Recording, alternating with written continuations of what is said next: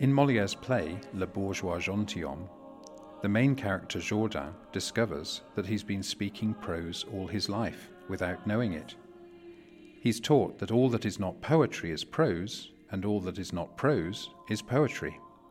Poetry is a form of literature that uses beautiful or striking sounds, interplaying sound with conventional meaning, and then overlaying rhythm to create an effect that transcends prosaic sense. An appreciation of poetry is an excellent training in reading the Bible. Many early scriptural interpreters spoke of 4 levels on which to read the scriptures. There was the typological, which, for example, considers every reference to Mary in the New Testament as a way of talking about Israel. The anagogical, which sees the whole Bible as an anticipation of the life of heaven. The tropological, which always looks for the moral in every story for life application.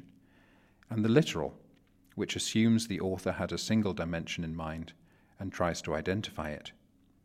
Those who assume the literal interpretation is all that matters are using an approach that only came into fashion in the last 250 years.